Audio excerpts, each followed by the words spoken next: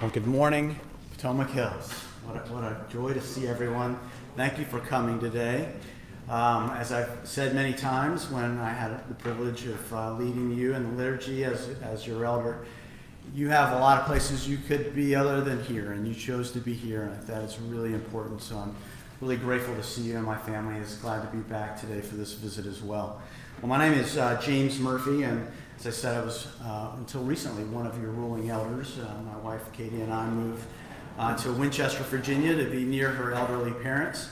And no sooner did we finish opening most of the boxes did her father, who's 86, end up in the hospital with emergency surgery and is now recovering, but it's also now apparent that he has Alzheimer's. So Katie is over there often, and their family, including her mother, need a lot of help, and so we covet your prayers and just pray that you would join us in helping the elderly. There's a great need for that in today's world, and so please pray for us. And as I said, we're really, really grateful to be here today. I think you'll recall one of the times I preached up here, I took off my watch kind of ceremoniously and said, what does it mean when one of the members of the session is up here and he takes off his watch before he gets ready to preach? And if you recall, my answer was, it doesn't mean a thing, right? It doesn't mean a thing at all. When a pastor takes his watch off to get ready to preach, I'm not a pastor, and so I said, well, it means even less, right? Well, now I'm not even one of your elders. I'm just a visiting speaker, so I won't take my watch off, but if I did, it wouldn't mean a whole lot. So most of you do know me, and I'm grateful for that. There are a few here that are visitors. I'm thankful that you're here as well, and hope I get a chance to meet you. So Katie and I haven't been gone too long, but we've already begun to adjust to a new house and attending a new church and dealing with new challenges. And we're still members here of Potomac Hills, at least for another couple of weeks or maybe even a few months, because we haven't had yet an opportunity to join our new church, Eagle Heights Presbyterian in Winchester. And shortly before we moved, I resigned from the session. We had the officers' retreat, and they knew that I was leaving, and it's a bit hard to be on the session. We're over an hour away. And Dr. Silvernail asked me if I was still willing to take my scheduled turn this summer to exhort you from God's Word, and certainly I was excited to do that, so I said yes, so here I am. And today we're just continuing your summer series on First Things, and we're only covering one verse today, Romans chapter 1, verse 8, and so you can begin to turn there. But before we start, let me open our time together in prayer. Let's pray. Heavenly Father, Son, Holy Spirit, thank you for your amazing grace toward us, your people.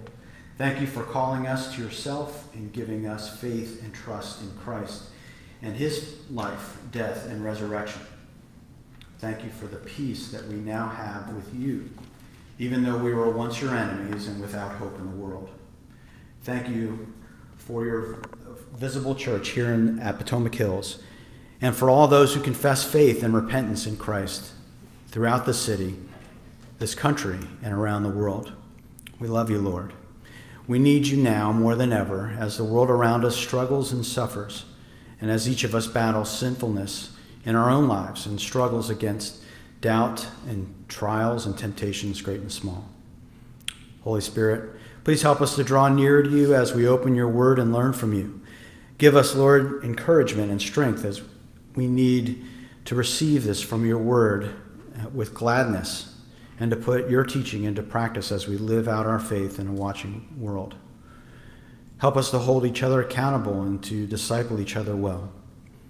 Heavenly Father, I pray that as I exhort your people this morning, that you would enable me to speak clearly. Please do not allow my sinfulness to muddle your truth, but only allow what is good and right to be received this morning. Thank you, Lord, for your mercy and your patience with us. And most of all, thank you for giving us your Son and the faith that leads to salvation found only in him. In the matchless name of our precious Savior and Lord, Jesus Christ. Amen. Now, before I came today, my wife reminded me to read slowly. I tend to read quickly when I'm up here, and my first thought was, is they're just going to have to listen quickly. we are only doing one verse, but there is a lot there, and I think you'll find it instructive and even convicting. But before we jump into the passage, I was doing some research this week as I was preparing and thinking of this idea of reputation, and I stumbled on a report that says that close to 40 million Americans use the website and app Yelp every day.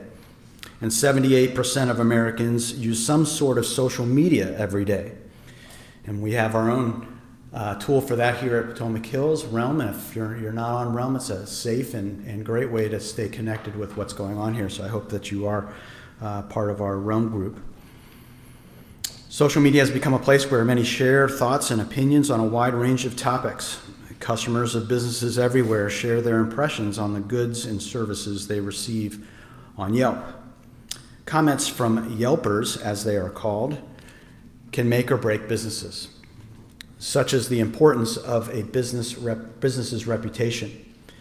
If enough customers rate a repair shop with 5 stars, it will likely get selected more often with customers with broken stuff. If enough customers rate food or service at a restaurant poorly and leave unflattering comments, the establishment will struggle to survive, its reputation potentially ruined in the marketplace. It's hard for a business to recover a good reputation following a lot of bad reviews. In the 1900s, the phrase, "your reputation precedes you," started working its way into our speech. It essentially means exactly what you would think. It means your reputation arrived here ahead of you. Whatever it is about you that stands out, it was reported here before you got here. In other words, we've heard all about you. That would be a beneficial thing if you were known for good things, right? People could be glad to meet you. But of course, it could be the opposite as well. They say bad news travels fast, even faster than good news.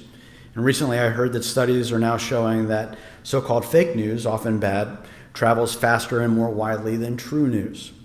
So in today's cynical world of light speed, worldwide 24-hour communications, having a good reputation is imperative if we are going to have an impact on the lost. I believe there are 2 models regarding the church and its role in evangelism. The first is the seeker-sensitive church, where believers invite their non-Christian neighbors to attend on Sunday. This is a good thing. Community outreach campaigns are advertised locally and online to bring the unchurched in to hear the pastor preach the gospel. Each week, the pastor is focused on communicating the basics of Christianity to visitors who do not know Christ. Again, a good thing. This model sees the harvest field here within the walls of the church. The farmers are the pastor and the Sunday school teachers. They are the ones that are trained to bring in the harvest. The second model is somewhat of the reverse. It sees the church as a place where farmers come to be trained and equipped to do the works of ministry around the dinner table, in their workplaces, in their neighborhoods, and anywhere else their daily lives take them. The farmers are every believer in the church. The harvest is not just here, not just on Sunday, and everyone is trained to give a reason for the hope they have in Christ to a world filled with people without hope. I see the second model here at Potomac Hills. All of you are the farmers, not just those on the session or on the diaconate, not just those with seminary degrees or teachers in Sunday school or children's church. All of you are the farmers, and the harvest field is out there in the community, and it's ripe for harvest.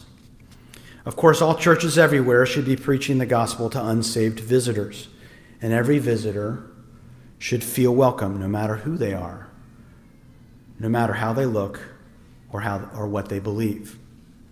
And of course, every new Christian and every lifelong mature Christian needs to be refreshed and encouraged daily by the truth of God's miraculous, gracious salvation, which paid for their sin. It is a beautiful yet simple message, and we all need the gospel. We never outgrow the truths of what Christ did when he completely absorbed our sin and the just wrath that we deserve.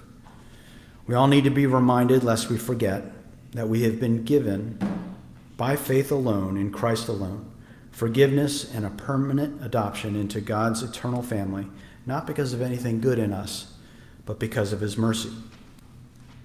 For it is by grace you've been saved through faith, and this is not of your own doing. It is the gift of God, not a result of works, so that no one may boast. Ephesians 2, verses 8 and 9. We also need to realize that all believers are charged with carrying the message of the cross from this place to those who are imperiled without it. In 2007, the Pew Research Center polled people from across all of America.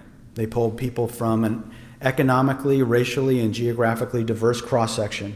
They found that 54% of Americans attend a religious service only a few times a year.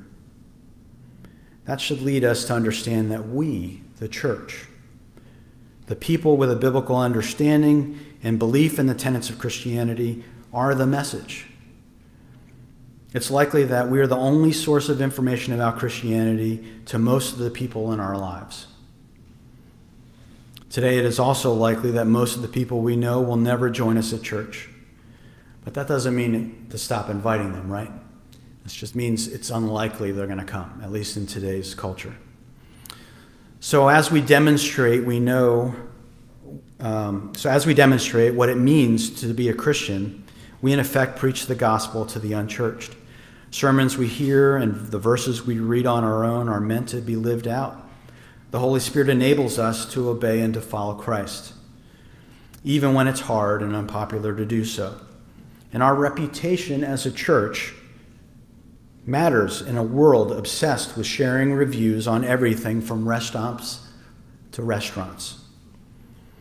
Our good reputation here at Potomac Hills should precede us into Loudoun County and beyond.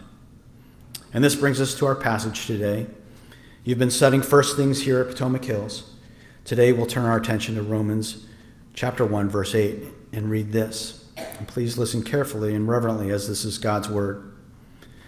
Paul, writing to the mostly Gentile congregation in Rome, says this: "First, I thank my God through Jesus Christ for all of you, because your faith is proclaimed in all the world." The word of our Lord. Thanks be to God. For today's study of this verse, I'm loosely following the late Reverend Dr. James Montgomery Boyce's expositional commentary on Romans. I used several other resources, but I found his points on this passage most useful. Dr. Boyce suggested 4 reasons from this passage for why a reputation for faith is worth having. First, he observed the believers in the Roman church possessed a genuine faith. Second, he pointed out that they had a contagious faith. Third, that their faith was a faith that encouraged others. And finally, he observed their faith was the central item of their reputation. So let's have a closer look at today's verse and explore each of these points. Paul begins verse 8 by saying first, and as this is a series on first things, it's important for us to stop for a moment and consider what we mean, or what Paul meant by starting this verse with the word first. Now you'll note that there's not a second or a next or a third or what have you. This isn't a series. Paul isn't giving us a list, but what he's saying in effect is the most important thing that you should know as I begin this book is this. At first blush, it appears Paul's expressing thanks to the church in Rome. It sounds like he's expressing gratitude for them as a congregation. And, when I was assigned this verse, that was kind of my first impression of what I might talk about, how thankful I am for all of you, and I certainly am, and my family is as well. We were here for about 10 years, and it was a tremendous blessing to all of us. But what Paul actually says is a little bit easy to miss here. I'll read the verse again. Paul says, "I thank my God through Jesus Christ for all of you, because your faith is proclaimed in all the world." Paul thanks God. He thanks God for their faith. He doesn't thank the Romans. He doesn't even thank them for their faith. Dr. Boyce puts it this way, quote, "Paul begins by thanking God for these Christians and not by praising them for their commitment. If faith were a human achievement, then Paul would have praised the Roman Christians. He should have said, first, I thank you for believing in Jesus Christ, or I praise you for your faith. But Paul does not do this. Faith is worked in us by God as a result of the new birth. Therefore, Paul praises God, not man, for the Roman Christians. End quote. So, believer, let's wrestle a moment with this truth. It is God who gives new birth. It is he who saves and makes us spiritually alive while we were still sinners, as it says in Romans 5. We don't get our act together. We don't clean ourselves up. We don't decide to stir some sort of commitment in ourselves, and then suddenly we become Christians. We don't piece it together in our minds. I met a friend a number of years ago that basically said, well, when I get married and I start raising a family, then I'll get serious and I'll become a Christian, right? It's not how it works according to Scripture. So Paul was thankful that God gave the Roman Christians the faith people were talking about. God is the one who's credited with their fame. And so I ask, are you thankful that God has gifted you with faith? Or are you congratulating yourself for putting it together in your own mind while you were spiritually dead in sin and rebellion? So the first thing that Paul tells his readers is his gratitude toward his God for what he is achieving through his church. God is a person. He is Paul's God.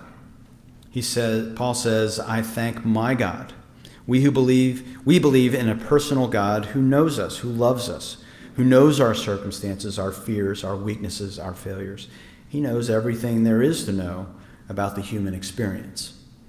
And as believers, we belong to him just as he belongs to us. And it's not a trivial thing to say, my God. In fact, it is a central belief in our faith. Additionally, Paul thanks our God through Jesus Christ. And it's no small thing that we have a Son who is ever before the Father, mediating for us, just as he died as a willing substitute on the cross, sinless, obedient to death, so that we who believe could receive his perfection. In exchange, he received our punishment. We know from the context of the 7 preceding verses in this chapter that the Roman believers, the first readers of this letter, were loved by God and called to be saints. They belonged to Jesus Christ. And so we know that these people possessed a genuine faith, the first aspect of their reputation that Dr. Boyce notes. But what's important about faith? Why is the genuineness of faith important to Paul? Today we hear a lot about people's subjective feelings and beliefs, their desires, the things they desire to be true. But our feelings and our desires don't make something true. Optimism and confidence in one's own abilities can be powerful assets in this life. But it's not what the Bible means by faith. We don't have faith in faith. We don't have faith in ourselves. Our positive thinking does not produce hope. Our confidence and our only hope is in Christ, his completed work, his death on the cross, the empty tomb, his continuing work in the world, his promises, and his present and future reign. This is biblical Christianity. And it is this genuine faith that God produced in the Roman believers. For this faith, which Paul is moved to first mention in this letter. It is the Romans' God-given genuine faith that produced a reputation that was proclaimed throughout the Roman Empire. What is the reputation of the Christian religion in the world today? Consider the following quote from an online article from August of last year, written by Dr. Tracy Munsell, the executive director of the Cultural Research Center at Arizona Christian University. Quote, a full 69% of Americans self-identify as Christian. Yet a closer look at this large swath of American population reveals the professed Christian faith is built on disturbingly shaky theological foundations. For example, the study found that although self-identified Christians in the study embrace many basic tenets of the faith, at the same time they hold many views in conflict with traditional teachings. Among these, believing people are basically good, and rejecting the existence of objective truth rooted in Scripture. Many of these Christians, self-identified Christians, quote, even don't acknowledge Jesus Christ as Savior among their theological beliefs. They look more to feelings, experiences, and family and friends than the Bible for moral guidance. A full 58% contend the Holy Spirit is not a real living being. And 57% embrace the concept of karma. And this is really shocking to me. And only 9% of this large population of self-identified Christians actually possesses a biblical worldview, according to new research from George Barna, the CRC Director of Research. As Barna explained, Christian has become somewhat of a generic term rather than a name that reflects a deep commitment to passionately pursuing and being like Jesus Christ. So I'm sure as you realize, and then as you consider what your reputation might be as a Christian, many others in our time and throughout history have taken the name Christian and perhaps even taken up the banner of the church without being genuine Christians at all, without even believing its basic tenets or acknowledging Jesus Christ as their Savior. So what do we conclude? So it appears that very few people who identify as Christians know much about Christianity, and many Americans, including those who claim to be Christians, do not attend church regularly. In fact, Pew found in 2007 that only 62% of those who self-identified as Christians attend church at least once or twice a month. And that, again, is why I thank you for being here and for even joining online. This is an increasingly rare thing. These trends are getting worse. The number of people claiming to be Christians is dwindling. The number of Christians who attend church is dwindling. And so being here is really heartening to me to see all of you. And I know it's summer vacation and there are a lot of folks out and there are a few folks that are sick. But it is really important that you come here to meet with other Christians, to be encouraged, to use your gifts, to serve others, to be held accountable, to come under discipline, to receive instruction, to sing worship songs, to tithe, to give back a measure of what God has given you. All of those things are important, and I'm grateful that you're here. And this brings us to Dr. Boyce's second observation. Believers in Rome had a contagious faith, he says. Today in the world of COVID, the word contagious has a very negative connotation, right? We used to say so-and-so had a contagious laugh or a contagious personality. We're essentially saying that what they do or how they are rubs off on people, right? It was a good thing to have a contagious personality. But I ask, do the people who live around you, who work with you, who interact with you in your neighborhood and online, know there's something different about you, maybe even something unusual about you? Can they see your faith? Does it cause them to wonder why you are the way you are? Do they talk about your faith? It seems that's what was happening with the Roman church. People were talking about their faith. Is your faith attractive? Does your reputation as a Christian precede you? Is your reputation one of a peacemaker, a humble and engaging person, someone who is gracious and patient with others? And when you sin against others, how does that play out? Are you a good employee, a good boss, a respected neighbor, a good representative of the name you represent, Christian? Listen, regrettably, we all periodically are not the examples Christ calls us to be. We are too often selfish, impatient, intolerant, ungracious. But even our sinfulness is an opportunity to demonstrate the goodness of God by showing the lost what it means to repent and to turn to our merciful God in humility and gratitude. Sadly, we can hurt our reputations as Christians. But even if we may never fully recover, in the eyes of some, our Heavenly Father is eager to forgive us each time we fail and continues to love us in spite of our sinfulness. As a new believer, a friend at college gave me a powerful word picture that I've never forgotten. He said to imagine a person is like a cup filled to the rim. When life's challenges shake that person, what's inside tends to spill out. And as believers, we're called to show humility, forgiveness, patience when our circumstances shake us up. And we don't always do that, do we? But imagine the reputation we would have if grace spilled out when things got tough. Imagine if, when we respond sinfully to life's messiness, in faith we sought forgiveness and reconciliation from those we hurt. That kind of faith would be talked about. The word about us would get out. A contagious report would spread from person to person. We would be the talk of the neighborhood, the office, the family. I admit I find this convicting. Paul wrote to the believers in Rome 2,000 years ago, long before modern instant means of communications, long before email, long before Yelp. No one was getting any stars or anything like that on social media.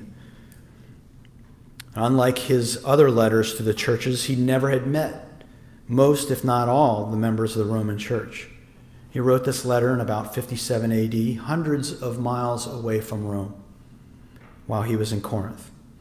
Now, Katie and I are attending a church, a PCA church, less than 50 miles away from here in Winchester. And so far, we've found very few there that appear to have heard of Potomac Hills. And I doubt many here know much about Eagle Heights. There are certainly faithful, genuine believers in both congregations. Both are pastored by faithful pastors. But I worry that we're not having the impact we should be in our community. What of our denomination? Do we in the PCA have a contagious faith? Is our manner of interaction with those who do not call themselves believers intriguing or off-putting? Are we known for God's message of hope in the gospel? Does the world see any difference in us at all? Are we kind? Are we hospitable? Are we thankful? Are we humble? Are we gracious? And as individuals, is our speech full of criticism and complaining? Is anyone saying about us, the members of this church or the members of Eagle Heights, I've noticed something unusual about these people. They have a joy and a peace that sticks out, a reputation for genuine kindness that is rare in this community.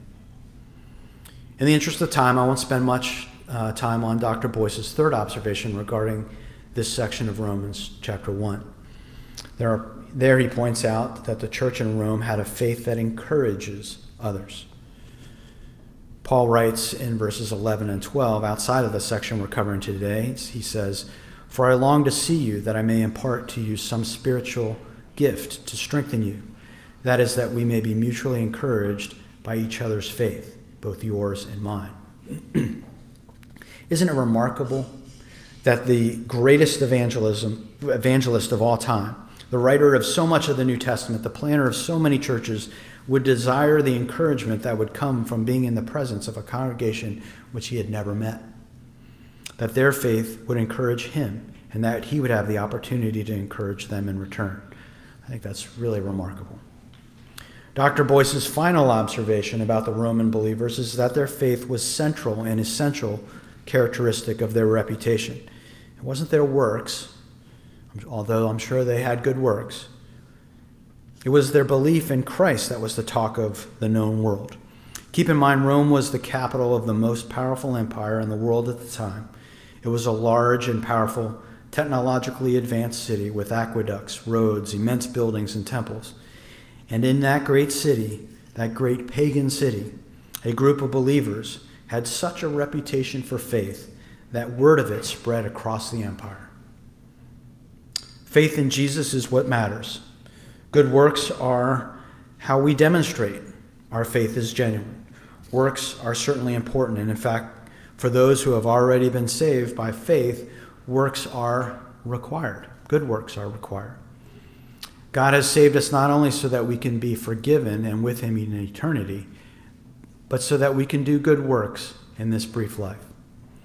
If we look back at the verses following those I read earlier from Ephesians 2, we see in verse 10, For we are his workmanship, speaking of God, created in Christ Jesus for good works, which God prepared beforehand that we should walk in them, that we should live in them, that we should practice. We're not saved by our works. We cannot earn salvation and please God apart from first having faith in the work of Christ, his goodness, his obedience. If we do not transfer our trust from ourselves and our own efforts to Jesus and what he did for sinners like us by dying for the elect, we have no hope of heaven, no peace. Nothing you can ever do will cause God to owe you anything. Grace is unmerited favor from an unobligated giver. We all deserve God's wrath. All of us are sinful. Only by trusting in Christ alone for salvation can you or can I be saved by from God's judgment. We need the goodness of Jesus covering our sin. We each need his goodness credited to us by faith in what he has already done. Apart from faith in Jesus, there is no hope for any of us. So, Potomac Hills. The Apostle Paul was thankful for the church in Rome because God had given them faith in Jesus, and news of that faith was being proclaimed throughout the empire. They had a genuine faith that was contagious, encouraging, and centered on Christ. Their faith was certainly worthy of being among the first things Paul writes about in his famous letter to the Romans. So are you thankful for the faith God has given you? Is your faith central to who you are, central to your reputation? Are you among the 9% of self-identified Christians in America who possess a biblical worldview? I'm confident that attending here, you will hear what it means to be a Christian, what evangelical Christianity, what the Bible says. I hope you have believed those truths. Does your faith in Christ lead you toward good works for his glory? Is your faith and the faith of this congregation contagious? Does Leesburg see a difference in the people of this church? Is the faith of this congregation known in this community? Are people talking about Potomac Hills' good reputation? Does this congregation's good reputation precede it? I participated in a PCA church plant in Stafford County a number of years ago, and it was an exciting and challenging time. The pastor there said that he hoped that if their church ever closed its doors, Stafford County would grieve that day. He hoped that the members of the community would miss the light of the gospel shining from that congregation. I think that's a really convicting and powerful thought. If this church were somehow go away, would Leesburg miss it? Would Leesburg notice? What is our reputation? How much do they know about the God that we believe? How is our testimony and our reputation demonstrate the faith that we have in this community? Dr. Boyce concluded his chapter and his commentary on Romans chapter 1, verse 8 in this way. And in the passage I'm about to read here, I've made a few changes to it and replaced the name of his church, 10th Presbyterian Church of Philadelphia, with Potomac Hills Presbyterian. And I'm going to read it to you now. I pray that Potomac Hills might be known as a church where people believe that God has believe what God has told us in the Bible, and then actually try to live by what they find there. I pray Potomac Hills will be a church known for strong faith in Jesus Christ, where people speak often, lovingly, and fearlessly of him.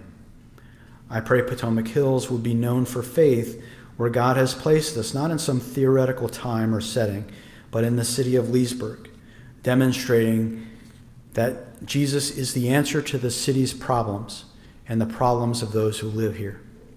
I pray that Potomac Hills will be rock hard in faith, in adversity as well as in prosperity, when praised as well as when persecuted.